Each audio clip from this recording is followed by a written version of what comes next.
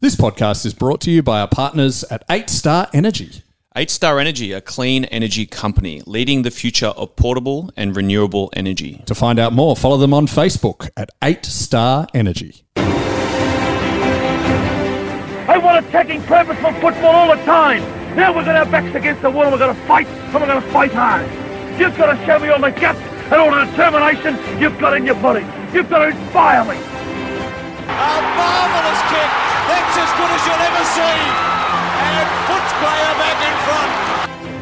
I don't know about you guys, but if I see one bloke walking out of here, give the pat on the back from people out there for a good effort, I'll spew up.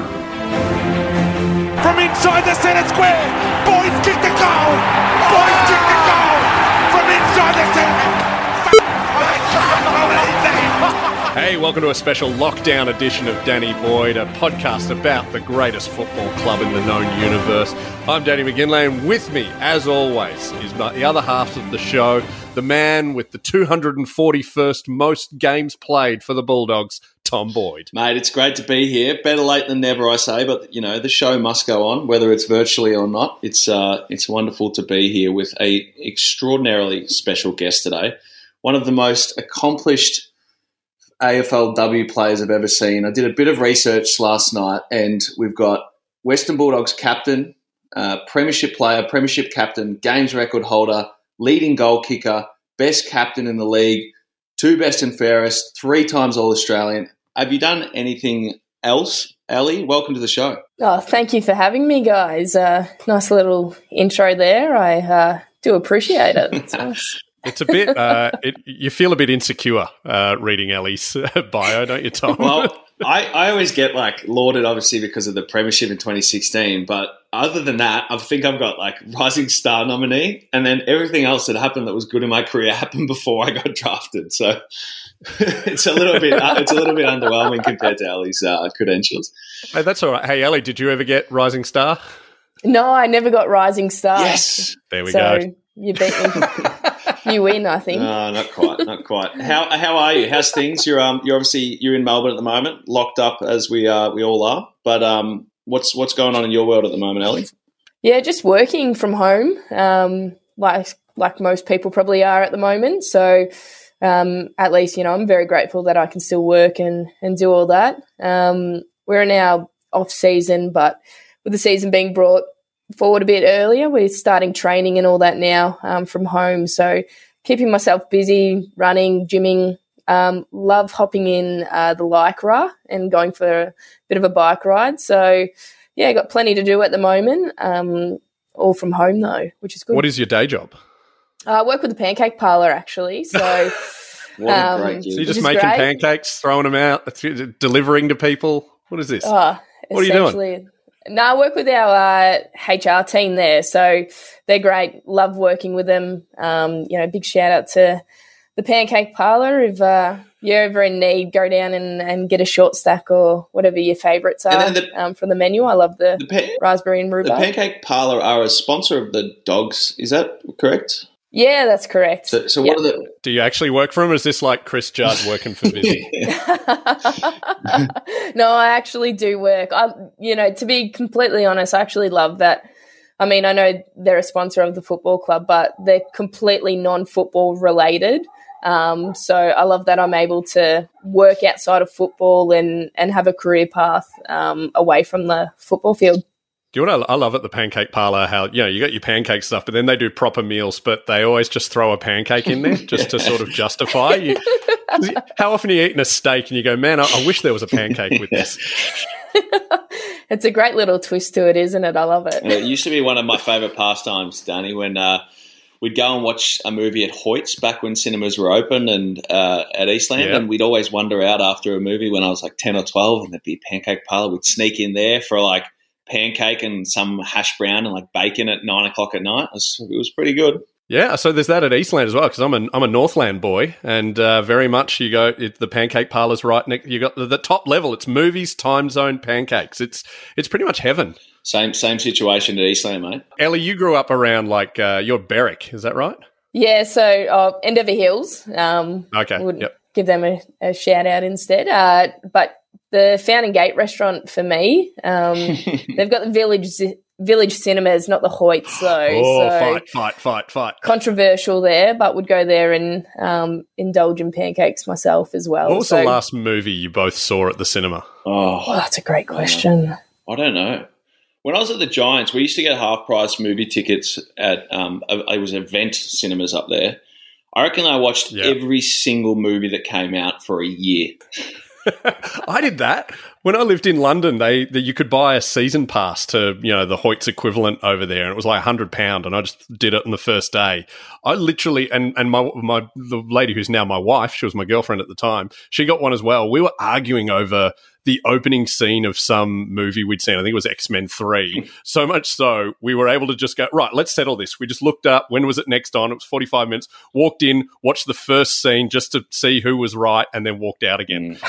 That's living, isn't it? That's living. Well, straight to the pancake parlour. I can't actually remember the last one I saw, honestly. Who knows? And who knows when we're going to be watching one again? Oh, yeah, it'll be ages. Mine was Shaun the Sheep. Shaun the Sheep, I think it was the subtitle was Farmageddon. It was epic. It's probably indicative of where you're at in your life, Danny, I think. Oh, yeah, no, the kids weren't there. I was just keen to see it. I was hoping it was a sequel to Armageddon. I hope Bruce Willis was going to blow up the farm. Now, we probably should talk about footy at some stage. It's been a pretty it hasn't been a good week in Melbourne. Oh, well, we lost on the weekend, and now we're locked up. What's going on, Danny? What have we got going on the Bulldogs? You watch the game on the weekend? I did watch the game. My theory, I blame it all on the no crowds. Because I know the Bulldogs aren't the team. We're living in a glass house to be throwing stones at Melbourne for being used to no crowds. But when we have our small crowds, at least we're playing for the men. They're playing at Docklands, which is there's still the crowds are pretty close, and if the roof's closed, you still get that noise going around. Whereas they play at the MCG, which by the way, I'm very I get very protective of Docklands. You get people like Dimmer saying, "Oh, this place," hey, the MCG is a bit of a soulless graveyard as well. So I like Docklands, and so Melbourne would be used to that, having no crowd around. And I think it spooked our players. Elliot, how many games have you played with no crowds? Oh, well, a lot of the junior footy. Despite saying that, you probably had mum and dad in the crowd, so we'll take that. We played one game last year with no crowds. Our last game of the season against Freo, and that was at Whitten actually. And it's a bit of an eerie feeling having no one there, but you can probably hear the players more, communicate a little bit better with one another, which probably helps. And we found it extremely beneficial for us. But in terms of having crowds at games, I think it's an added bonus, especially if you have momentum on your side. It's definitely beneficial. Apologise, there's a dog in the background. No worries. Is that was it interesting too, do you think, because you're playing at Whitten, you're at your home ground, you know the place as well as anyone else better than anyone else in the competition. I mean, I never got to play without any crowds, but I imagine at least if you were at Whitten, you'd probably feel a little bit more at home than perhaps Freo did. Oh, absolutely you did. You felt like you definitely had a home ground advantage regardless of the crowd being there or not. So, yeah, I mean, it was definitely a weird feeling not having anyone in the grandstand cheering for you. I much prefer crowds. I love it, having people there watching and cheering and getting behind you regardless of the result at the end of the day. And don't you use the crowd as like a gauge of like how much pressure there is? Like if there's an opponent trying to run you down, you've got the crowd screaming and stuff. That would be very weird to be taken away, surely. I don't know if that helps or not, to be honest. I don't think that helps at all. Oh, really? If the crowd's yelling at you, it's already too late. It's my experience. Yeah. That's a great point. You either think they're behind you thinking, geez, you've got so much space, like keep running and go and slot a goal or something, or it could go the other way where you've got someone about to tackle you. So you don't really know, to be honest. All right, well, there's my theory out the window. You guys tell me, why did the men stuff it up then? I don't know. They just got jumped, I think. I always tell people, I was walking home past a neighbour's house the other day, and I just started getting abused about like, wow, what's going on with the Dogs? You know, they've lost to 2 teams. We're just not good enough. I said, mate, we're 9-2, second on the ladder. I think we'll be just fine. I think we'll be just fine. So, look, there's a long season to go. I actually really feel for the competition at the moment because, the uncertainty is pretty high. Players are getting shuffled around. And I think, look, like the same emotions that we all are, which is that let's hope we're all sitting here hoping that 1 week doesn't turn into 2, doesn't turn into a month, doesn't turn into 2 months. And they're all basically being thrown around on the road. So, hopefully they all manage to get through the next little period reasonably well. It is a good point, yeah. And so, Ellie, you say you're going into preseason now. Did you play in the VFLW this year, or are you just strictly AFL now? No, I didn't get a chance to play in the VFLW at all. Sort of at the end of the AFLW season, I was probably a bit battered and bruised and somewhat crawled over the finish line. So wanted to get my body right and have no contact for a period of time. And with the VFLW season, it's actually sort of been brought forward. So I think we're about to enter the second last round this week with it all. So, or maybe the last round actually, not too sure, but heading into final. So I didn't get a chance to play it all, but hopefully we can get back out there and the girls can finish off the season because I think we're a real chance to make finals here if we win these last couple of games. And you played for Melbourne Uni before that? Weren't you playing for Melbourne Uni before the VFLW started? When there was just an AFLW for that couple of seasons, were you then going straight into Melbourne Uni? Yeah. Played for Melbourne Uni for the first couple of seasons of in between AFLW, you'd go back and play with them, which was great. It was a little bit weird because you kind of all played together at Melbourne Uni, and then when the AFLW season started, you all separated and then came back together. It was a bit of an odd setup to start off with. At least now you can align with your AFLW club's VFL team, so which makes sense, to be honest. But it was great. Loved playing at Melbourne Uni. A great football club there and some really great people. So, Ali, tell us a little bit about the journey of the AFLW from the first season to now. I mean, how much has it changed? I mean, from a peripheral point of view, I remember vividly seeing the sort of seriousness ramp up, the amount of exposure at the games and the training session, the crowds becoming bigger, and it obviously becoming a core staple of the AFL community as a whole.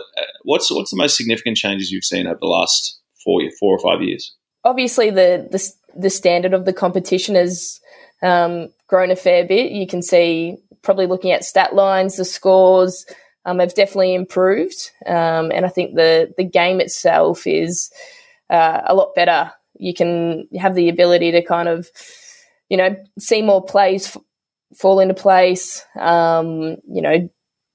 Players are developing in positions and you can follow them, which is great.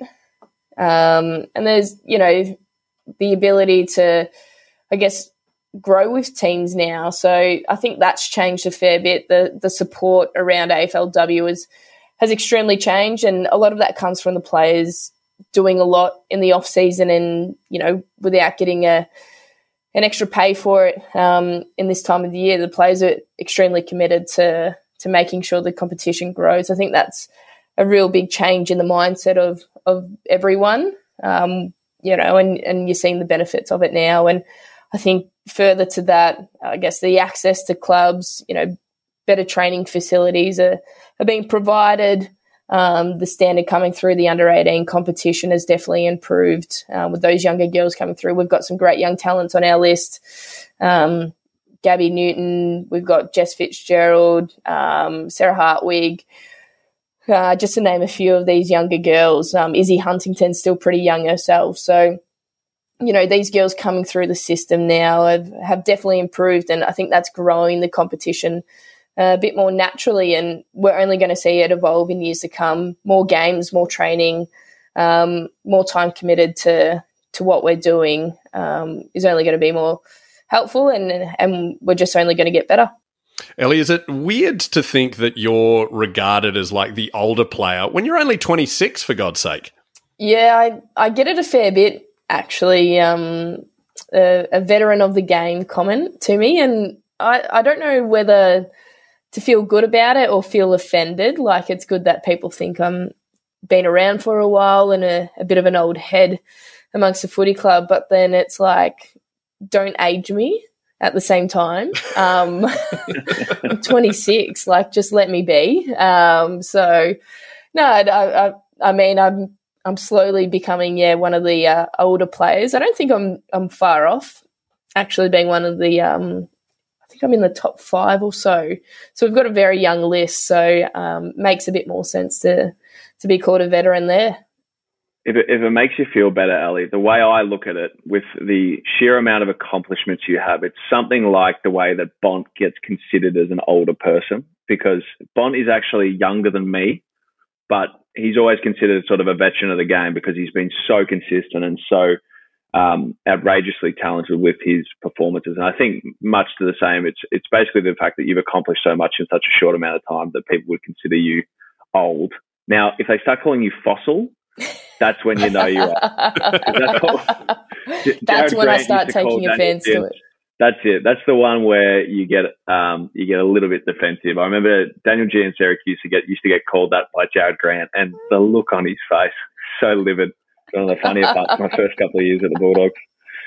Well, I think in the women's they tend to call them mum. Isn't that what you used to call Nikki Callanan? Yeah, we did, but for a variety of reasons. For Nikki Cal, though, she would she'd be like, you know, when you just need your mum at times, and you know, for whatever it may need, like you just go to them and they have something there. Like Nikki Cal would always have like all your medical supplies if you needed a spare hair tie, you know, just someone to go to for advice or a hug or whatever it may be. She offered so much more than just being like the older person of the group. I think it did add value, her being one of the older girls, the mum nickname, but it was a much more to it than just an age factor with her. I'm friends with Nikki, and I did ask if there's any insider info on you. And she was, this is a difference between male and female players. Most of the, if I'm interviewing a male player before a game, I might ask some of the teammates, what do you got? And they'll just send me some horrific stuff to slag them. Whereas she just goes, oh, I love my pup Skip. Ask her about her wakeboarding surfing at Echuca because she's pretty good at it, but I think she's too humble to say how good she is. She's thrown me under the bus here with it too. Yeah, I enjoy it a little bit. I'm not great at it by any means, so I think that's a bit of a wind up from her. I do enjoy going behind the back of the boat and all that. More the surfing side of things. Wakeboarding, I just kind of hold on for dear life. I've face planted a couple of times with it, and skiing, I get a bit wobbly on the back leg, but. No, when it comes to the surfing side of things, I enjoy that a fair bit. But yeah, I'm not great at it, but I do enjoy it. Yeah. Now, Ali, being a bit of a surfer myself, not that I proclaim to be anything but just an average surfer, but I don't believe there's any surfing in Endeavour Hills. So where did that start for you? There is no surfing in Endeavour Hills, actually.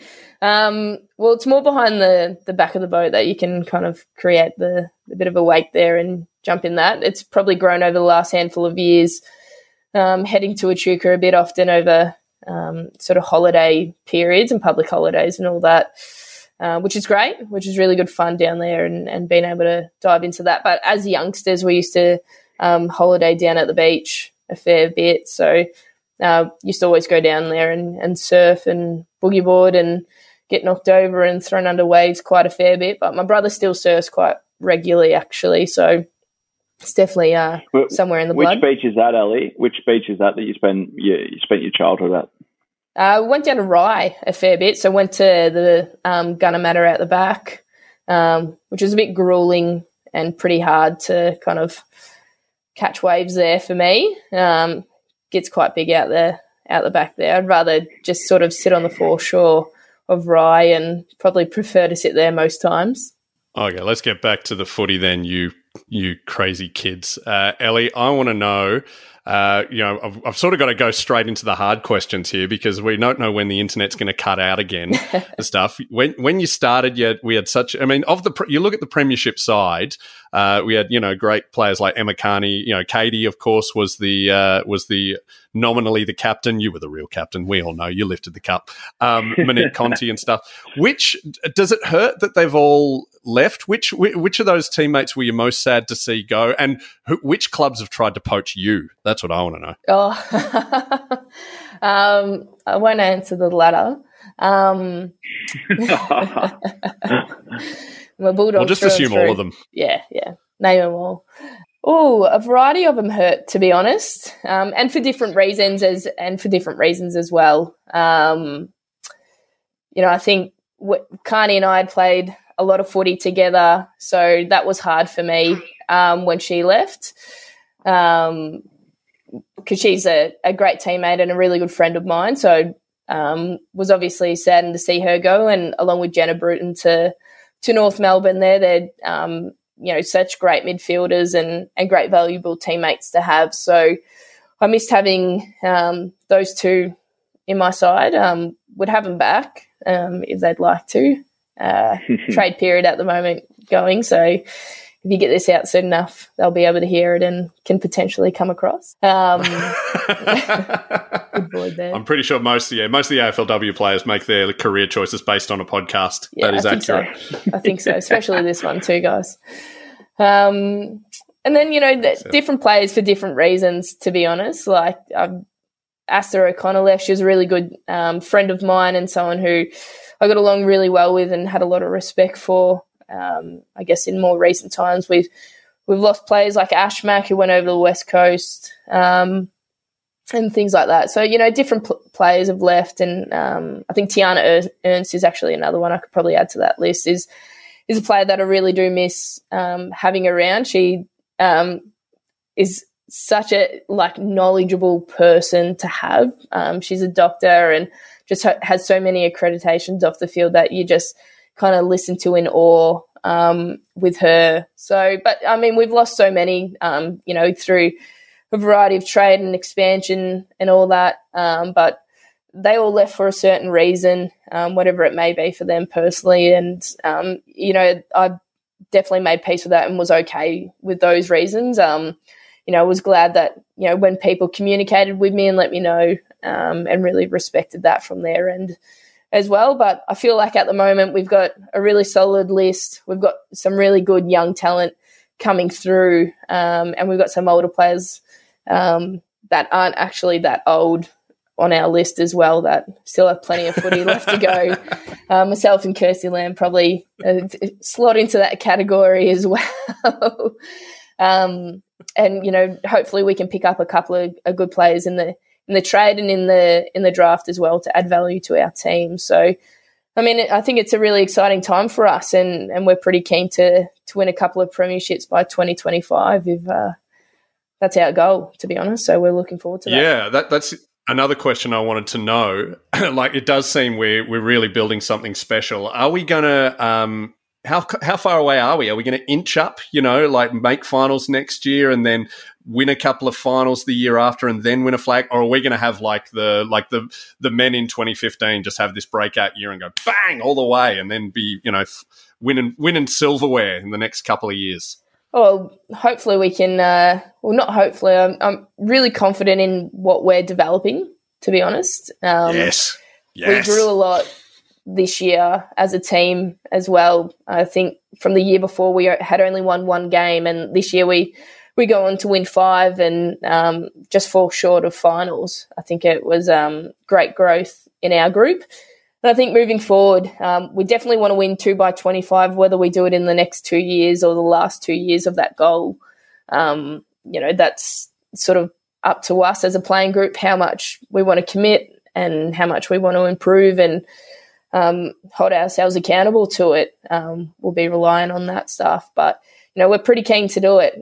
Very passionate group. We love playing with one another, and we've got a really great list that probably still has a couple of years to develop, but, I mean, there's no reason why we can't do it in the next couple. I like it. I like it a lot. So I'm really interested, and I think an invaluable insight for a lot of people is just how much work really does go into the lead up to a season. What's the next few months look like leading into the season 2021, 2022?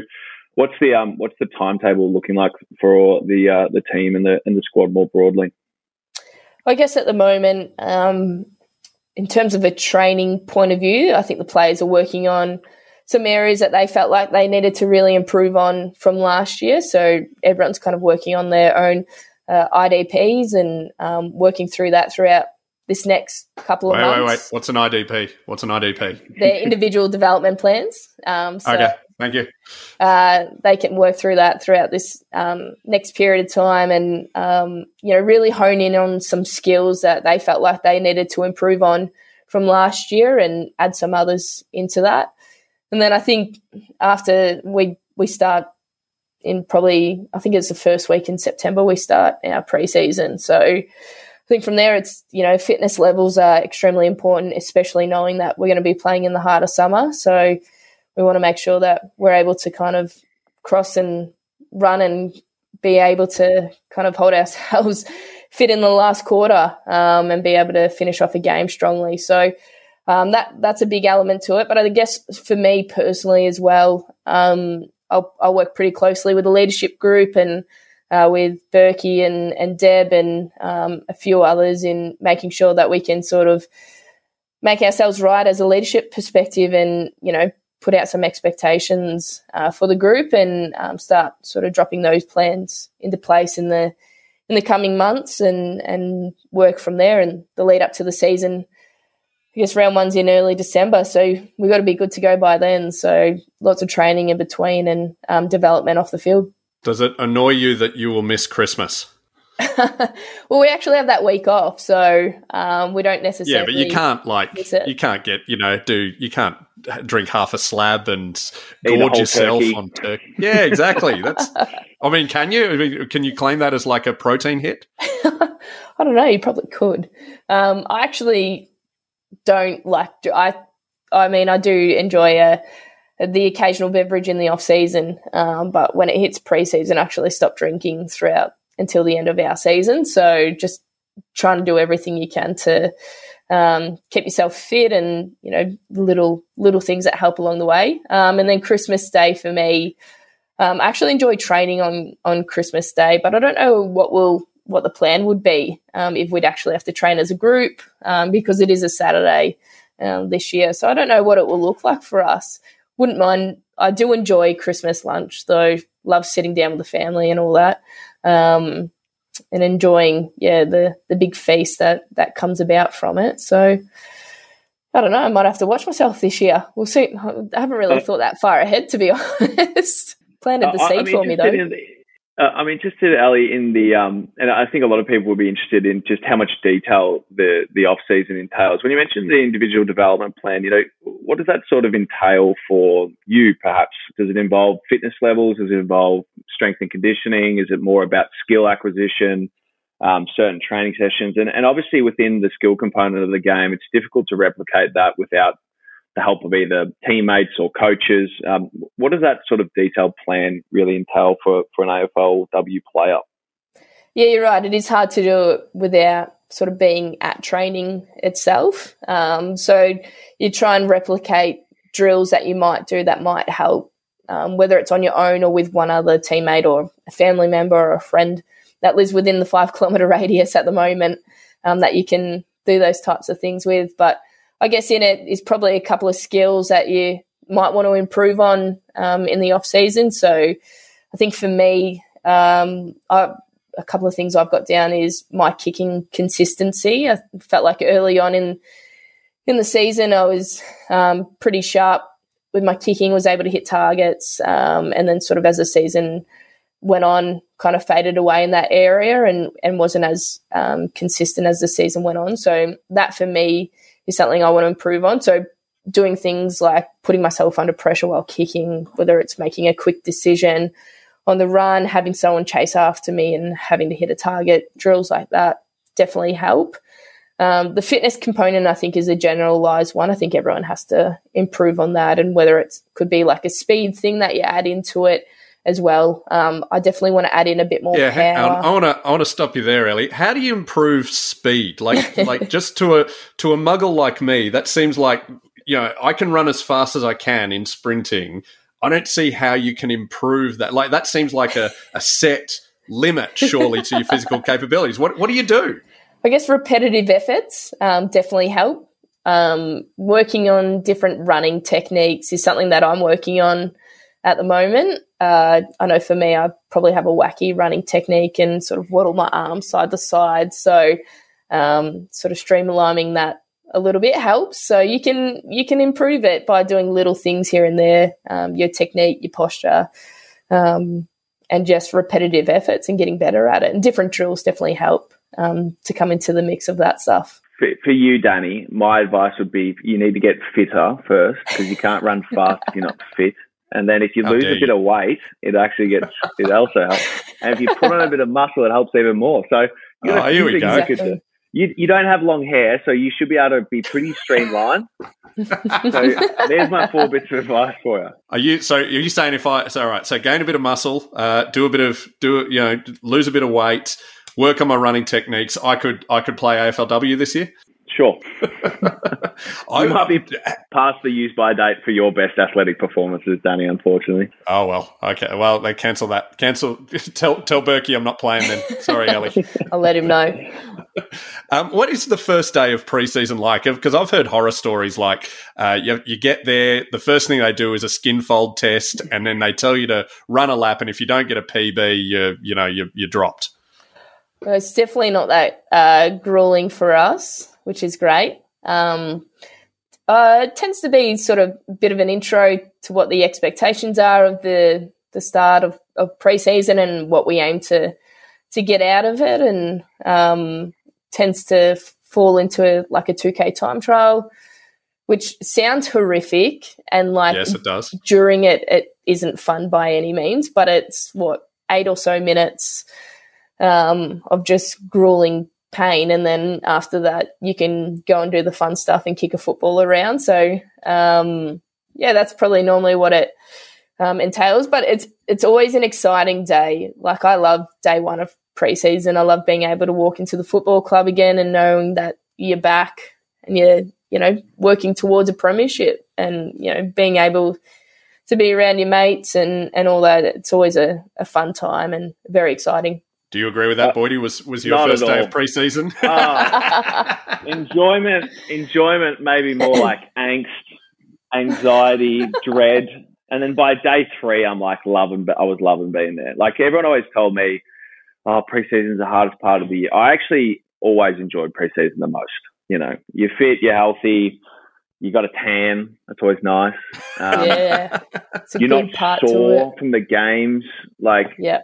And then it's like piecing together people with bandages and Band-Aids for the rest of the season, trying to stick everything together and make sure. And as Ali alluded to earlier, I mean, most players at the top level, they limp across the finish line for the vast majority of the time. And by the end of the year, you're sort of just it's all over. That knee that's been troubling me every week, or the ankle or the finger or the hand or whatever it is, I can finally give it the TLC that it needs. So pre-season's not all bad, but I certainly don't have the same feelings about the first day. I never enjoyed the running component, that's for sure. Ellie, I think you've done very well. For the listeners can probably tell, we're doing this online. We're having a lot of technical issues, but something you've done quite well, Ellie, is even when you're not sure if we're asking you a question, you're just keeping going with the answer. I don't know if that's media training or what, but you're giving us a lot of sound bites and everything. Have you been trained in that? I know you're doing some work with Fox Footy and stuff. Have you been practicing, or are you just a natural performer? I won't say it was natural by any means. I've done it for a few years now, and I remember my first time sitting on the boundary in the commentary, and I was just shaking like no tomorrow. It was the most nerve-wracking thing.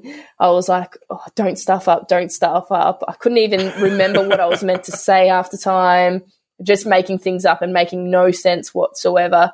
And then same, when it comes to public speaking and all that, I remember my first time doing that. I was standing in, what do you call the thing that you hold on to? Front? A lectern? Yeah, that will do. Yeah. And I was shaking it. I was that nervous standing up there. But I guess since then, I've failed many times doing it, made many mistakes, and will probably continue to make many mistakes in the media side of things, but feel like I've slowly improved, not by any sort of proper training by any means, but just practice, I guess. Oh, mate, you're nailing it. You're nailing it. All right. Yeah. Well, I must say, you are terrifically well spoken, and you can see why you're a leader of the club. And their on-field performance is one thing, but the ability to carry yourself is obviously something that counts significantly, and you do so very, very well, I must say. Oh, thank you. You can't take compliments very well, though. No, I suck at it. I do suck at it. All right, Danny, we're going to go into some fan questions. We are got some fan questions. I do have one last one just for Elliot, a sort of topical one, just on being able to talk to media and stuff after games. Like often you're the one there, with a mic shoved into your face at halftime as you're probably exhausted and wanting to get into the rooms to have a break. What have you Naomi Osaka this week has really brought to life the pressures of that sort of fifth quarter and having to talk to the media and stuff. And obviously, Tom, you've had your you would have an opinion on this. Do you get some people saying, well, it's part of the job. You've got to be able to talk to the media, and whereas other people are going, well, yeah, but you've also got to take care of your mental health. Have you watched Naomi this week and felt for her, or are you also just going, hey, mate, you play tennis, come on, play a real sport? Nah, definitely not my point of view in that one. Yeah, I think it offers some perspective to people what it is like from an athlete's point of view. I mean, by no means the media I cop is anything like that. To be honest, I've been really fortunate in that space. When it comes to media, I haven't been on the wrong side of it. Touch wood, it doesn't happen. But I guess it would be extremely hard. I don't necessarily have to get interviewed after a grueling loss after playing tennis for hours. So I can understand her point of view with it, and I understand that it can be hard on their mental health. Or any athlete's mental health when having to do an interview post-game and the pressures that come with it, especially some of the questions that get asked. And, you're answering the same generic questions over and over again, and I'm sure it can be tiring. Yeah, we saw Bevo sort of losing his cool the other week of, they're asking constantly about Jamara, and he said, well, did you see my statement the other day? And the journo say no. It must be very frustrating. And even just then when you were asking that, I was just imagining, doing a terrible comedy gig and then having a microphone shoved in my face. Where do you think you went wrong? That wouldn't be fun. That would not be fun. I think to that point, Danny, I mean, like if you look at Naomi's position, the thing that people probably don't understand is that she's carrying the weight of, not only her own individual performance, but the people that, she employs, the people that work with her, the country she represents, the town, the tennis club. Like there's 1,000 things that are on the weight of her shoulders. And, individual sports like tennis in many ways are even more difficult than team sports in terms of personal responsibility. And I think the weight of all of that must be extraordinarily challenging for her to deal with. And if you add in the layer of the fact that, media personalities are there to disrupt you in many ways, because that's where interesting takes come from. And, within the Australian landscape, I've been critical in the past of piling on players, and I think that's something that needs to change. But then, from a personal point of view, the responsibility of the athletes is to try and insulate yourself in some way. And, I think Naomi's approach of saying, look, I'm happy to pay the fine and I'm not going to do this media stuff, potentially is something that will happen more often. And then that's how you change the landscape of the questions that get asked. Because if you don't make yourself available to those sort of questions, then, perhaps that's going to have a positive effect on the way that the questions that are asked are delivered. What questions would you like to be asked after a loss? I think he's asking you, Ali, because I don't play footy. I'm asking both of you. Just putting yourself, like, what would be a nice question? Ooh, that's a good question. What's your favourite movie? What chocolate are you going to pick up on the way home? Yeah, that's a good one. Might be a good one. I think the thing with the questions the media asks is like, ask a question that has an answer that's interesting. Like, don't ask the question like, how do you feel about today's loss? Obviously not good. We didn't come here to lose. Yeah. I mean, the questions that I always am interested by is like, okay, look, so it wasn't the result that, you obviously were after today. What do you think are the key takeaways from today's loss that you can improve on next week? Like, that's what people want to hear about, right? Like, You can answer that question. That's not a vindictive or abrasive question to ask an athlete who's super considerate and caring about their own personal performance and the team's performance. And I think that's the insight that, you know, fans more broadly want to know, because like that guy who had a go at me or not had a go at me, but asking, what's going on at the Dogs? Well, the answer to the question should be, what do you think the Dogs are getting wrong at the moment? Or what do you think they can improve on? Or like, give us an answer that actually might provide some insight that's different to the takeaway of like, oh yeah, geez, it's obviously not the result you wanted. Like, how bad was that loss? Yeah, I think that's a good point. And even as a footy fan, I would rather those sorts of questions, because it is always like, you know, how do you feel? You know, how much jubilation was there? It's just the same things over and over. All right, I'm gonna ask Ellie some proper questions now. These are we've got a couple of comments. First of all, Barry Webster just says you're an absolute superstar, but you know, I'll pass it on. Also, Thanks, the Cameron or Haley, I'm not sure who was getting in touch, but the Kingborough Tigers, we're going to have you down at Hobart this weekend, but COVID's put the paid to it. But they want you to know they just love you, and they're very excited for you to come down. Oh, that's good to know. I'm looking forward to heading down there. That's enough comments. Let's go a hard question. All right. Joey wants to know, he's another older bloke like me. It's one, and I agree with this. One of the favourite things about AFLW is getting to go to the old grounds that we grew up watching footy at. Which ground do you love playing at the most? I mean, Whitten Oval's probably the answer there. So which of the other grounds, like Vic Park, Optus, whatever Carlton's one's called, Princes Park? Icon. Where do you like playing? Well, obviously, yeah. Whitten Oval is my favourite, hands down. I think the other venue I've enjoyed playing at the last couple of years is down at Moorabbin at RSEA Park there. They create a really great atmosphere. And as a youngster growing up, I was a Saints fan. So I think for me, I went down there a little bit. I don't think I really got to watch footy as such down there, but definitely had some family days down there that have some great memories of. And being back at there is, yeah, it's nice. It's nice playing footy at Moorabbin. What about round one this year where the free kick count was like 30-1? Don't start me. How do you... Yeah, oh man, Dory, I was fuming. I was raging there on the wing. It was what was with that? Oh, I don't know. And boy, oh boy, was that annoying. I mean, to be honest, I didn't really realise during the game. I mean, I knew there was a couple of iffy free kicks that may have happened, but that's the case every game. Everyone thinks the exact same thing. I think when I walked off the field and someone mentioned it to me, I was just mind blown from it. So, yeah, that was annoying. Thanks for bringing that one up. A question we always ask, who do you think should have won the 2016 Norm Smith medal? The great man sitting here. I was there. I loved it. That was probably one of the best experiences I've ever had in my life, was that grand final. So, had you been signed by the Bulldogs yet? Yeah, okay, cool. Just been signed. So it was only Katie and I that were on the list at that point in time, and we went to the footy together that day, and it was remarkable. What else we got, Danny? We also have... Also, I just want to point...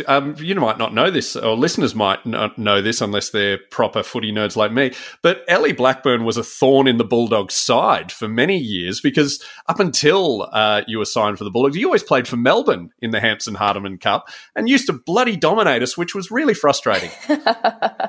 I did play for Melbourne for a handful of years in the Hampson Hardeman Cup games, so... Yeah, I had never lost one of those, like, when they were official games. I was the only player that had actually never lost a game, because we won all of them with Melbourne, and then in the last game we won when I was playing for the Bulldogs. So it was a great track record for undefeated. That one. It was good. We won't hold it against you. Yeah.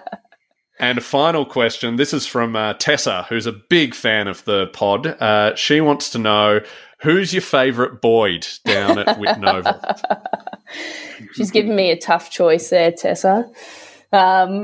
Obviously, playing with her was good, so I'll have to. So, for those who don't know, Tessa is Tom's sister. Who did she actually play a game? Oh no, she definitely never played for the Dogs, but was part of the squad. She played a couple of VFL games, I think, and she tells me about this glorious day at Olympic Park, I think, where she kicked 2 goals against Collingwood or something. But that was it. That was all she wrote. That's pretty standard for a Boyd, just have one good game for the Dogs. That's right. I just spread it out over a few more years, but she's much the same, cut from the same cloth.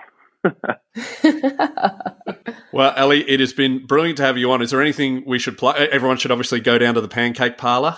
Yeah, head down to the Pancake Parlour and support the local businesses. We are very excited to see you play. So what is it? December it starts, does it? Yeah, early December we start. So looking forward to round 1. Yeah, we get down to Whitten Oval. By then, we'll all be vaccinated. We can just all just get there, scream our lungs out, cheering on the Bulldogs. Just make out with a stranger. We'll all be safe there. We'll just embrace as Ellie kicks the winning goal. It'll just be a glorious time. Looking forward to it. Looking forward to it. Thank you for joining us on Danny Boyd. Thanks, guys. Thanks, Ellie. Appreciate you having you on. I'm on my own. Today's episode was proudly brought to you by 8-Star Energy, creating energy for the future and power you can count on. Follow them on Facebook at 8-Star Energy. Says a grinding and a grooving when I go there. Lion snake's tail in my underwear. What the hell did I just find? What they say, there's no fast way